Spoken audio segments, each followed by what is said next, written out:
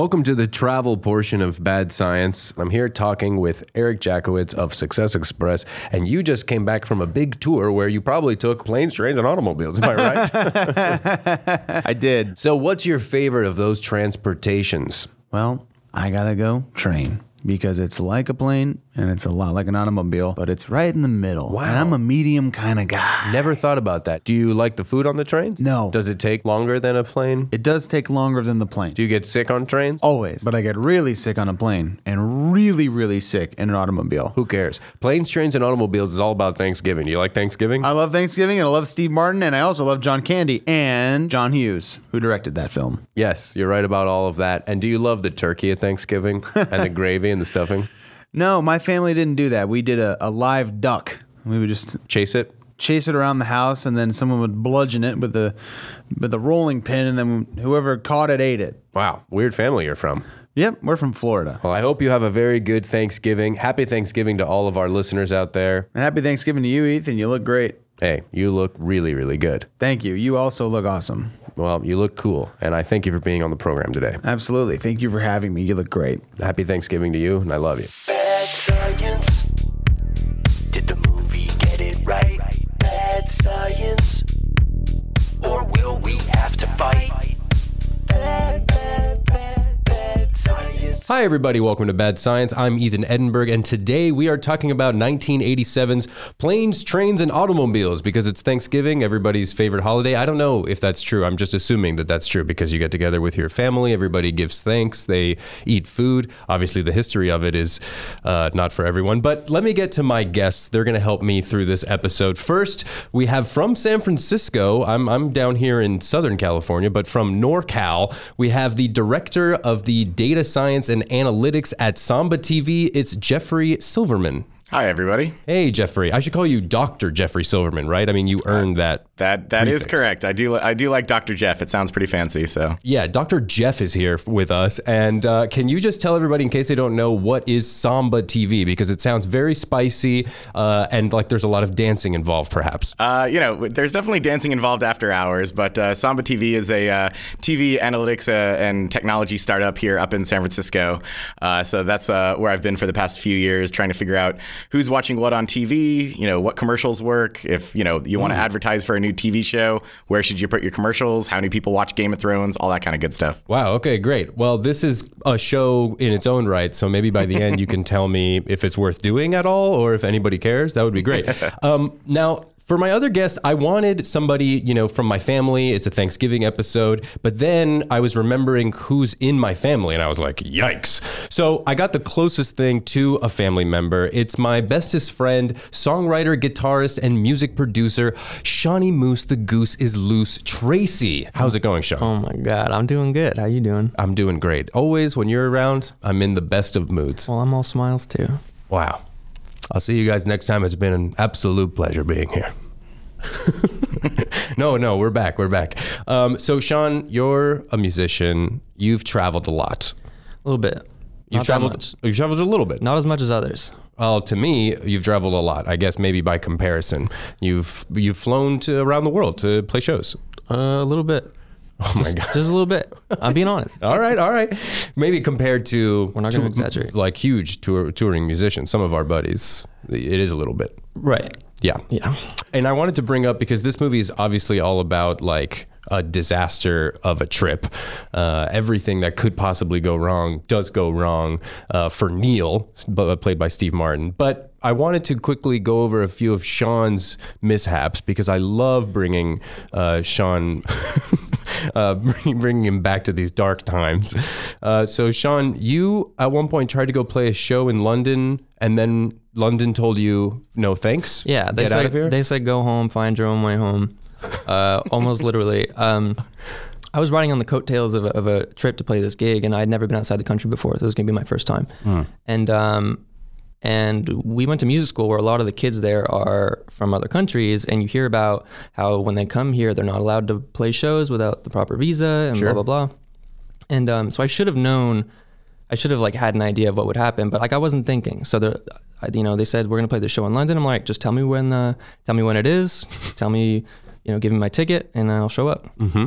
So we get I get on the plane, I fly all the way to London, and I get there, and I'm dealing with a lot of anxiety at the time, and I can't sleep on planes, so I'm on low sleep. I'm anxious being outside the country by myself for the first time because I flew alone. Yeah, little Shawnee Moose out on his own, out in the world. And this is my first time going through customs, so they start asking me questions, and they come to the question of like, so who bought your ticket? And I'm like, I don't know. Bad answer. I don't know who bought my ticket. I was being honest. That's the wrong answer. Right before I left the States, the booking agent who I hadn't talked to was relayed to me when we get to customs, don't tell them you're there to play a show.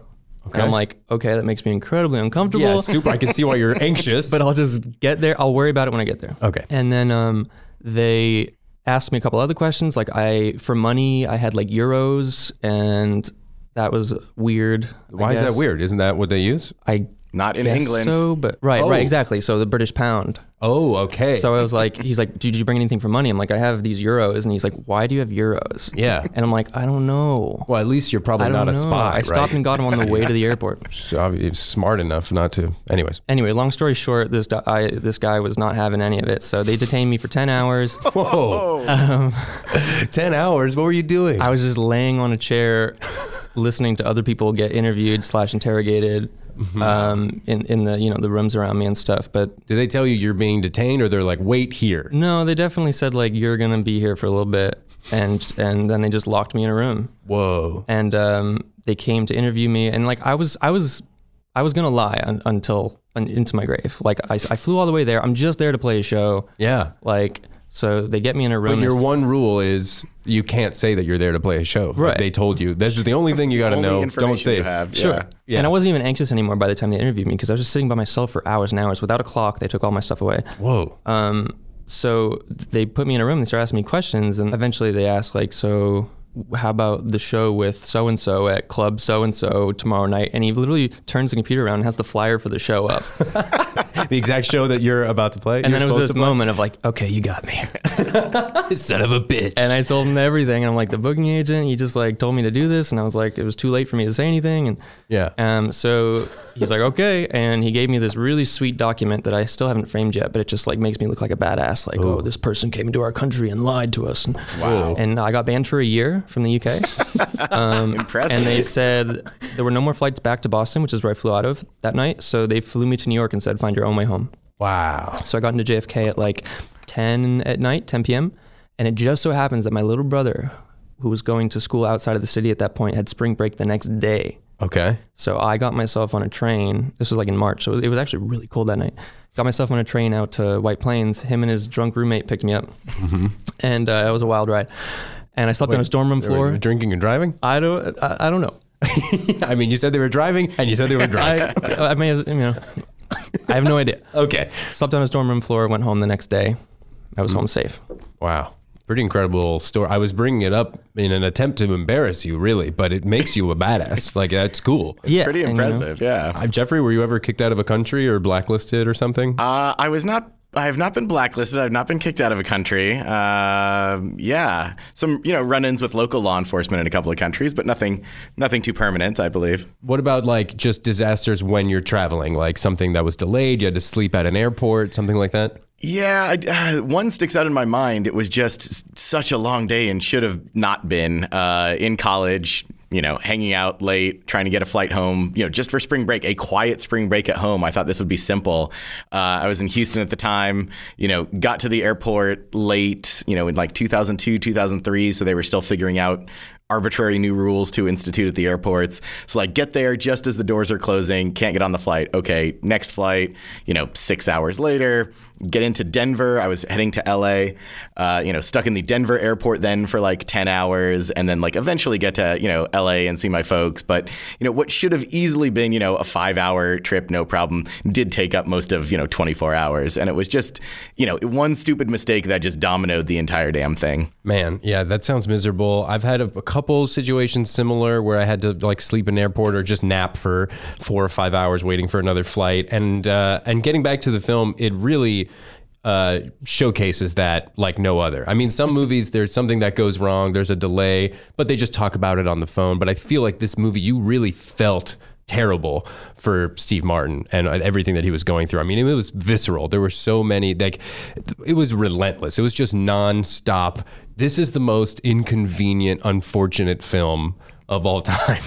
Really, when there's underwear in his face, and it just seems really, really terrible. But I wanted to mention a few quick, just fun facts while I was like reading about the movie today, that John Hughes wrote the first draft of the screenplay in 3 days, and that his average writing time for a screenplay in those days was about 3 to 5 days with like 20 rewrites. So the guy is a machine.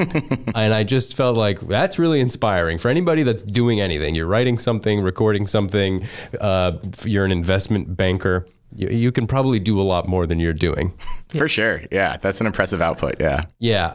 So piggybacking on that, I just wanted your impression of the film. When did you first see it? Let's go with Dr. Jeff. I saw this probably when I was pretty young. I mean, when it came out, I was 4, but I'm sure I saw it in the late 80s or early 90s. You know, I have a pretty early memories of Steve Martin and John Candy movies. My dad's a huge fan, you know, definitely had me watch all of those films, you know, curse words and all. And so I definitely remember, you know, seeing it as a kid, you know, enough to where I was aware of, like, you know, long car rides sucked and the airport sucks. And, like, you know, I definitely enjoyed it.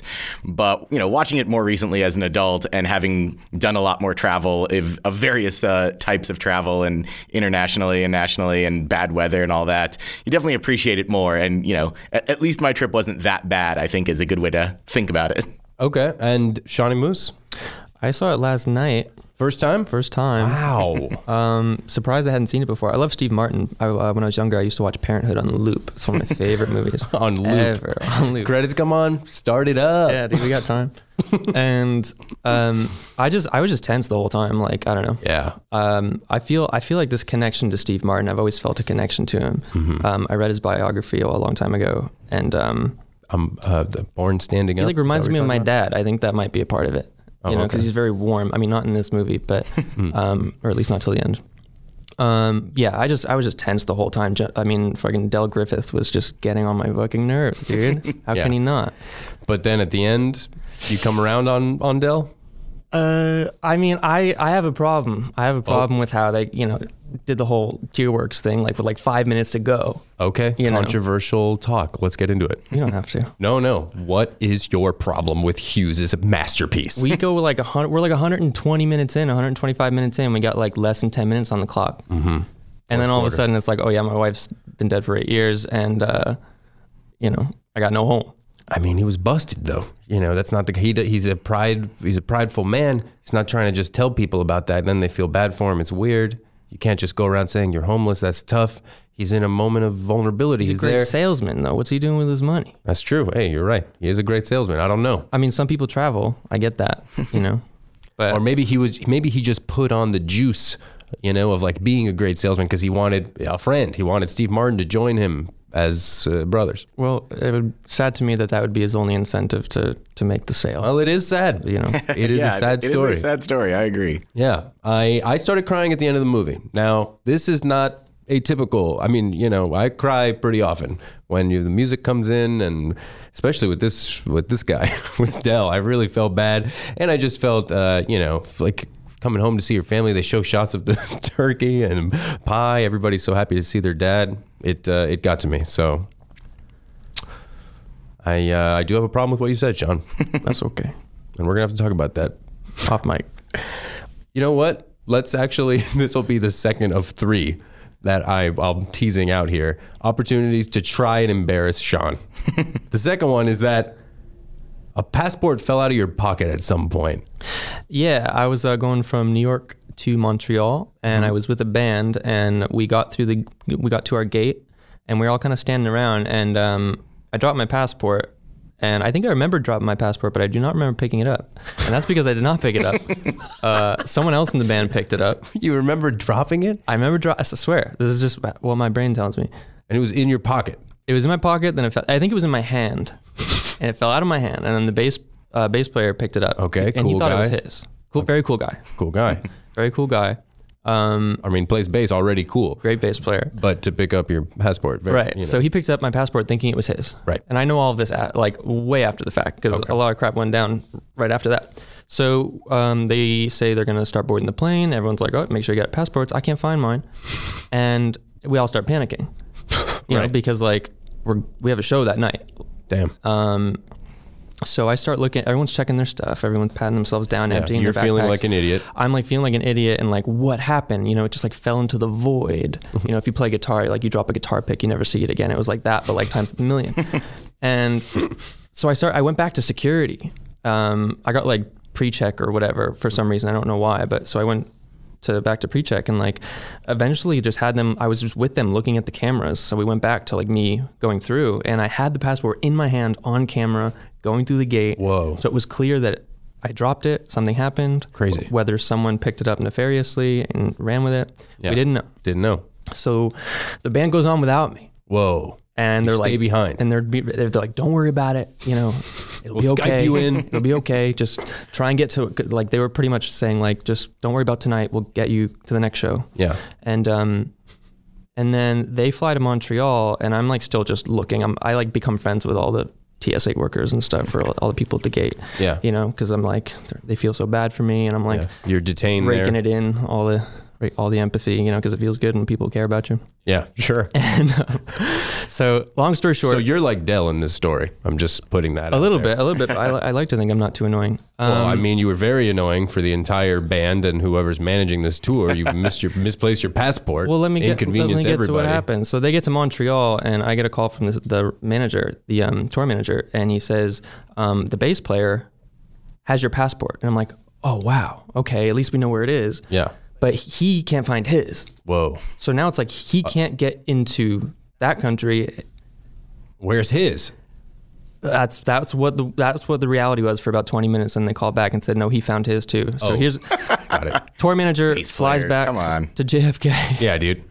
Tour manager flies back to JFK, grabs me. Wow. We grab the next flight to Montreal. I get to the venue with an hour before set time. Wow. And we play the Nice. show, and it was a great show, and that was it. So another attempt failed for me because you made the show and rocked out and everybody loved it. Yeah.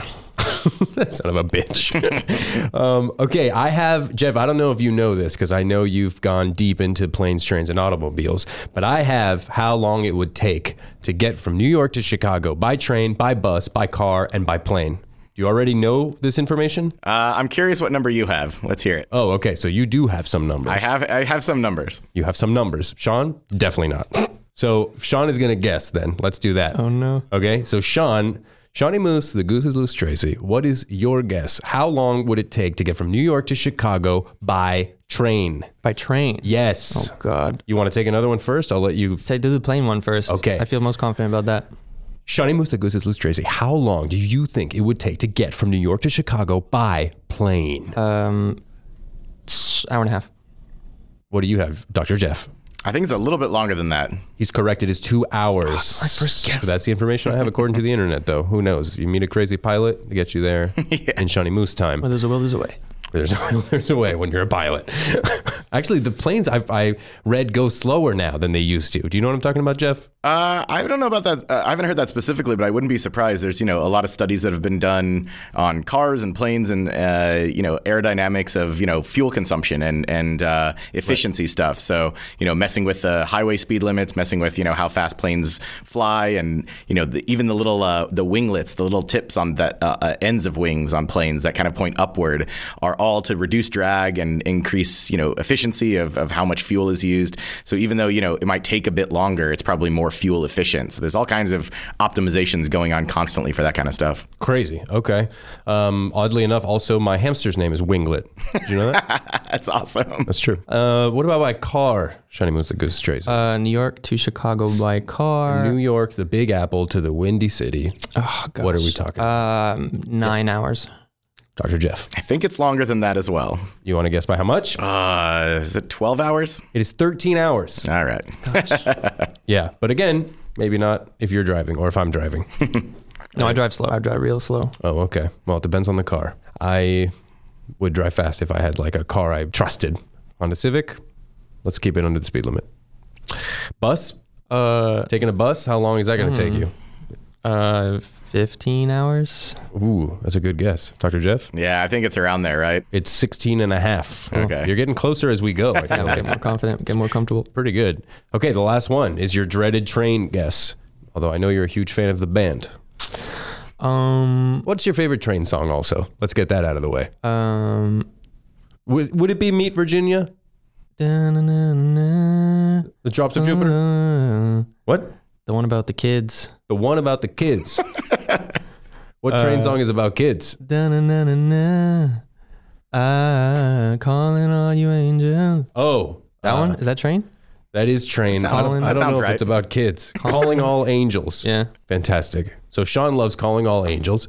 And how long do you think it would take to get from New York to Chicago by train? I'm going to say 20 hours. Okay. I don't know. Dr. Jeff, no, that's a good guess. I found multiple routes, so I don't know which number we're going with. But as far as, train, I got to go with Drops of Jupiter because, I'm an astrophysicist by training. So yeah. And the Drops of Jupiter do get frequently in people's hair. Is that correct? That's right. That's a growing problem. Scientifically accurate. That's great. So wait, what's the different routes? I have 22 hours. Yeah, I found routes around 20 to 24 hours depending on which stations you want to go to and if you get, do you have layovers and things like that. But yeah, it's slow, that's for sure. And also, should Train have a song called New York to Chicago? Because if you think about it, that's funny. I like New York to Chicago by train. Nothing? I don't know if everyone's going to pick up on that one. Really? So if you were in the band Train, you wouldn't be tempted by that? It's the fact that it's a reference to planes, trains, and automobiles, or it's just... No, just because it sounds like a sentence. One city to one Your other. song sounds like a sentence. That's cool. New York to Chicago by train. Nothing? I'm just trying to think of better ones. Well, since you haven't, I think that means that it's pretty good. All right, we're going to take a quick break, and we'll be right back. The break is over. Here we go, back to the show about science. Let's talk about the third time you were embarrassed. You left your laptop Ariana Grande latte. Ariana Grande latte is not bad.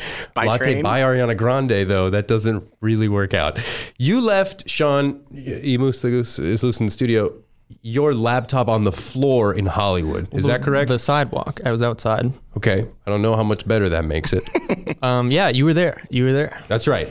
So we were by my car. We were on Gower. We were on Gower in the middle of Hollywood next to the Paramount Right near lot. Astro Burger. Right next to the Astro Burger, which we were not eating at. Nope. We were going somewhere else. And you, for some reason, put your laptop on the floor and then we left. Is that true or not? It's very true. Okay, so explain to me what the hell happened there. I don't know, man. I just get too comfortable. But what happened? Put my stuff down. But what happened next? We got to where we were going and you're like, I don't have my laptop. Now what do we do?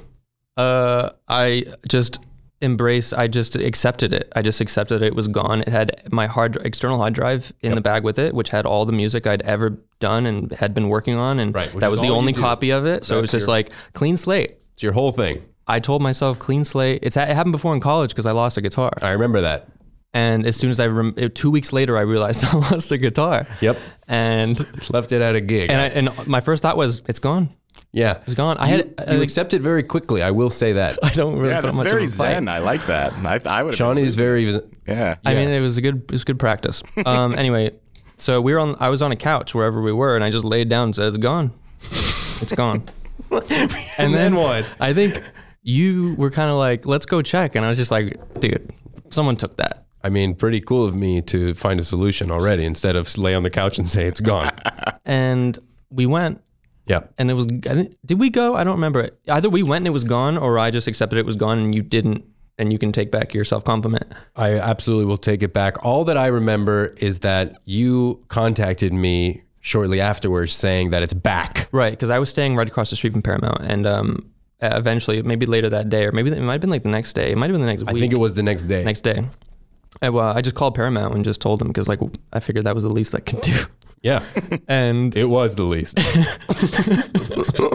and I told them what it looked like and what was in it, and they're like, "Yeah, we got it." And I was like, it was like Christmas times a million. Wow. It was the best feeling in the whole world. So we drove into Paramount and saw the Bruce Almighty wall. Mm-hmm. And it was just a wonderful moment. That is a wonderful retrieving moment. all my belongings. Celebration. I want to talk about this Houdini line that we spoke about very briefly, Jeff. So Dell in the movie gets punched in the stomach by Neil, sorry. And he says, like, you know, watch it because that's how Houdini died. Yep. And so I wanted to look that up. It seemed like you looked it up also. And so I'm going to give you what I got because I found it astounding. And you tell me if it's in the medical field, I think they call it caca poop. You can let me know if it is or if it's not. So I see on Wikipedia here, it says that it is speculated that his death was caused by a McGill University student, Jocelyn Gordon Whitehead, who repeatedly struck him in the abdomen. She asked him if he believed in miracles of the Bible and whether or not it was true that punches in the stomach did not hurt him, and then delivered some, quote, very hammer-like blows below the belt. Houdini was at the time reclining on a couch, having broken his ankle while performing several days earlier. And then he was unable to sleep. He remained in constant pain for the next 2 days. He did not seek medical help. And by the time he did see a doctor, he had a fever of 102 and acute appendicitis and was advised to immediately have surgery. He ignores the advice. He decides to go perform. He performs at the Garrick Theater where he passes out because of his fever, I would presume, which was now 104. This was in Detroit in October 22nd, 1926. And then they revive him. He finishes the show, but is hospitalized and dies a few days later. So parts of that I really believe to be true. Okay. Parts of it, I don't know. The second half of the story, I think, definitely hangs together. The fact that he went in, had appendicitis and a fever, and ignored doctor's advice, and then eventually, went in the hospital and died effectively of appendicitis, which was pretty bad at the time. Nowadays, we can treat that pretty easily. The first half of that story is a lot fuzzier from the stuff that I've read.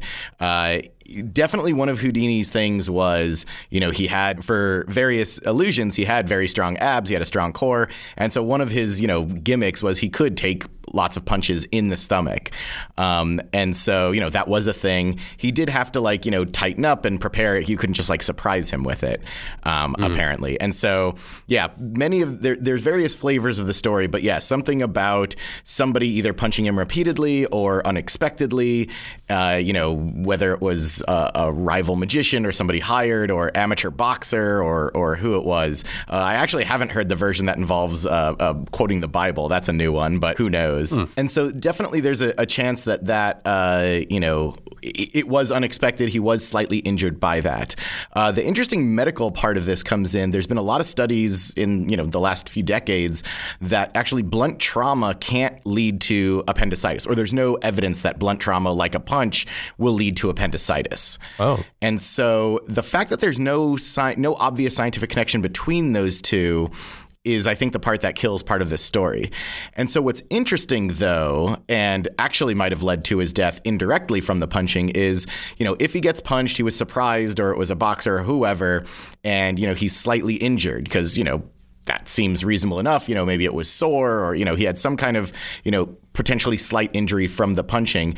He, would have felt some abdominal pain. And then as the days go on, presumably as he has appendicitis growing, or developing inside of him, that pain potentially was attributed by Houdini and others to that punch or series of punches. So instead of thinking, oh, I have, some weird abdominal pain, I should see a doctor, maybe it's a serious thing, it's probably, him and his buddies thinking, yeah, I got punched and wasn't prepared. That's kind of annoying. It's sticking around. So, definitely there's some level of, self-delusion of that's where it came from. And if he hadn't been, surprise punched or something like that, he might have gone to a doctor earlier. He might have heeded doctor's advice that, this is, not just, oh, I wasn't prepared for that punch. This is a serious, internal issue. Okay, so then the moral of the story is that if you're reclining on a couch and somebody's talking about punching you a bunch of times in the lower regions, that you should pass. Probably. That seems wise. Okay. Sean? Yeah, I don't want to do that. I don't want to be on either side of that. You don't want to punch somebody in the nuts? Well, there's either pain or there's guilt. What if it's somebody terrible that you hate? Depends on who. Okay, so maybe. If that happens, we will upload the video, guys, so don't worry. You won't miss a second of Shawnee Moose's boxing match with somebody's testicles. Now, how much of this movie do you think could have been avoided with cell phones? Like the whole movie? That's an interesting one. I mean, one of the first issues is they're trapped in Wichita, Kansas, I believe, and they can't book a hotel room locally. People are waiting in line, for the couple of payphones. So if everybody had a cell phone, everybody had, hotels.com or TripAdvisor, maybe they could book a room pretty quick. So yeah, that might have helped. The taxi thing was a whole mess. Oh yeah. Renting a car was a whole mess. Yeah. The number of steps that they had to, throw money at random people or call in random favors that you could do on your cell phone, anywhere in the country pretty much. That definitely would speed up some of these issues, I'm guessing. So there's probably a lot less people missing out on Thanksgiving nowadays. That's like a nice positive point, right? Sure.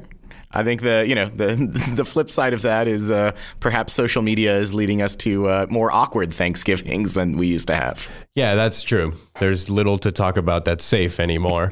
I guess this movie is one of those things, although not really safe to watch with the entire family because of that one scene you mentioned where he's saying the F-bomb a bunch of times. Yep, my favorite scene in the entire movie. That just came out of nowhere. It was, I think, Steve Martin's favorite scene, or like one of two that convinced him to do the movie. And it really just blindsides you. The movie is completely like PG, maybe PG-13, but then there's it's like 30 times that he says the F word in that scene. 18 F-bombs in 1 minute. It's a lot of F-bombs in a minute. It's like, you have the math on that? Every 3 seconds? Every little less than 2 that? seconds? Yeah, something like that. Yep. That's chaos. Okay, so I also wanted to just name, because it's Thanksgiving, the smell of pumpkin and gravy is in the air. What are your favorite Thanksgiving foods, Thanksgiving desserts? I'll go first. My mom makes a crazy sweet potato casserole. Sweet potato casserole. It's got like marshmallow and stuff in there. It's kind of like a yams-esque situation? Yeah. The yams and sweet potatoes are relatively interchangeable. Are they not? I don't know. I feel like yams is sweet potato, marshmallow, and something else. Jeff, you got the math on that?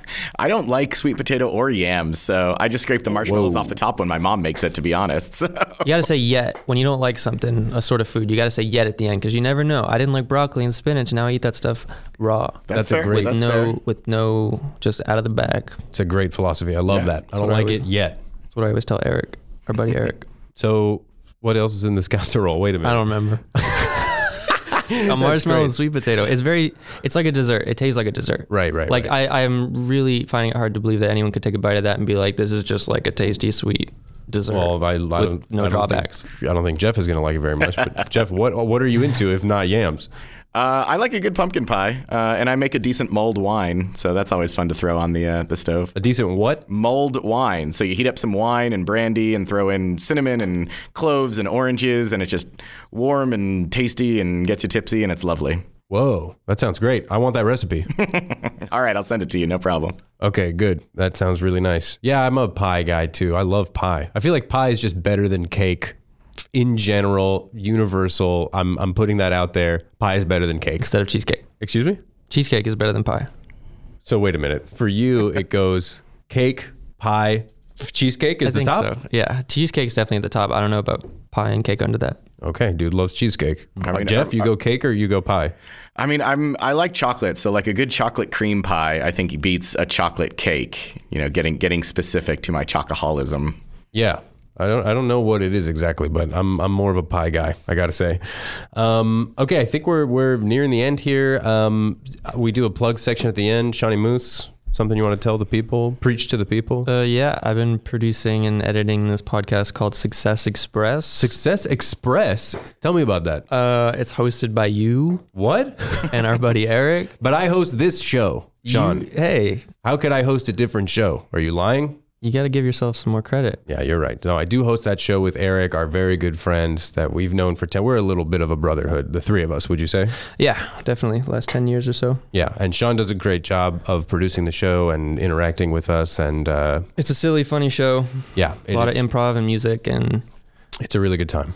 Yeah. Well, I thank you for doing that show with us, of course. It's always a pleasure. And thank you for being on this show. No problem. And thank you for watching that movie that you had never seen before. I hope you... loved it and want to thank me for that? Yeah. Okay. Sterling review. Dr. Jeff, where can people find your stuff? Are you doing any more of the Draft House exposés? Yeah, about once a month, a friend and I at the Alamo Draft House Theaters in San Francisco show a movie and then talk about the science behind it. So we did Planes, Trains, and Automobiles last November. A week from tonight, we'll be doing Close Encounters of the Third Kind, one of my favorite sci-fi movies of all time. Yeah. You can follow us. The event is Big Screen Science. You can follow them at Alamo Draft House website. We're in their mailing list, and tickets on sale each month for our shows. Big Screen Science. That's right. That is very cool, man. And I got to geek out for a second because I just went to the Draft House here in LA for the first time. I had never been to a Draft House before, and it was the best. After 5 minutes of being in there, I told my girlfriend, we're not going to any other theaters anymore. Other theaters are done. That is a typical reaction. Yeah, the Alamo Draft House started in Austin, Texas, and has spread around to a lot of cities in the U.S. And I'm super excited we have one in SF. I got to get down to the one in LA at some point. But yeah, that's the standard reaction is there's just no reason to go to other theaters now. Yeah, it's just absolutely the gold standard. They're bringing you food and cocktails. It's the ultimate experience. So I'm sure that your Big Screen Science is a ton of fun. So I hope people go see it, and I hope I get to see it someday soon. Yeah, great. Okay. Thank you, sir. Thank you, Dr. Jeff. Thank you, Shawnee Moose. And I'll see you guys next time when we do some other Thanksgiving movie. Close Encounters, I guess.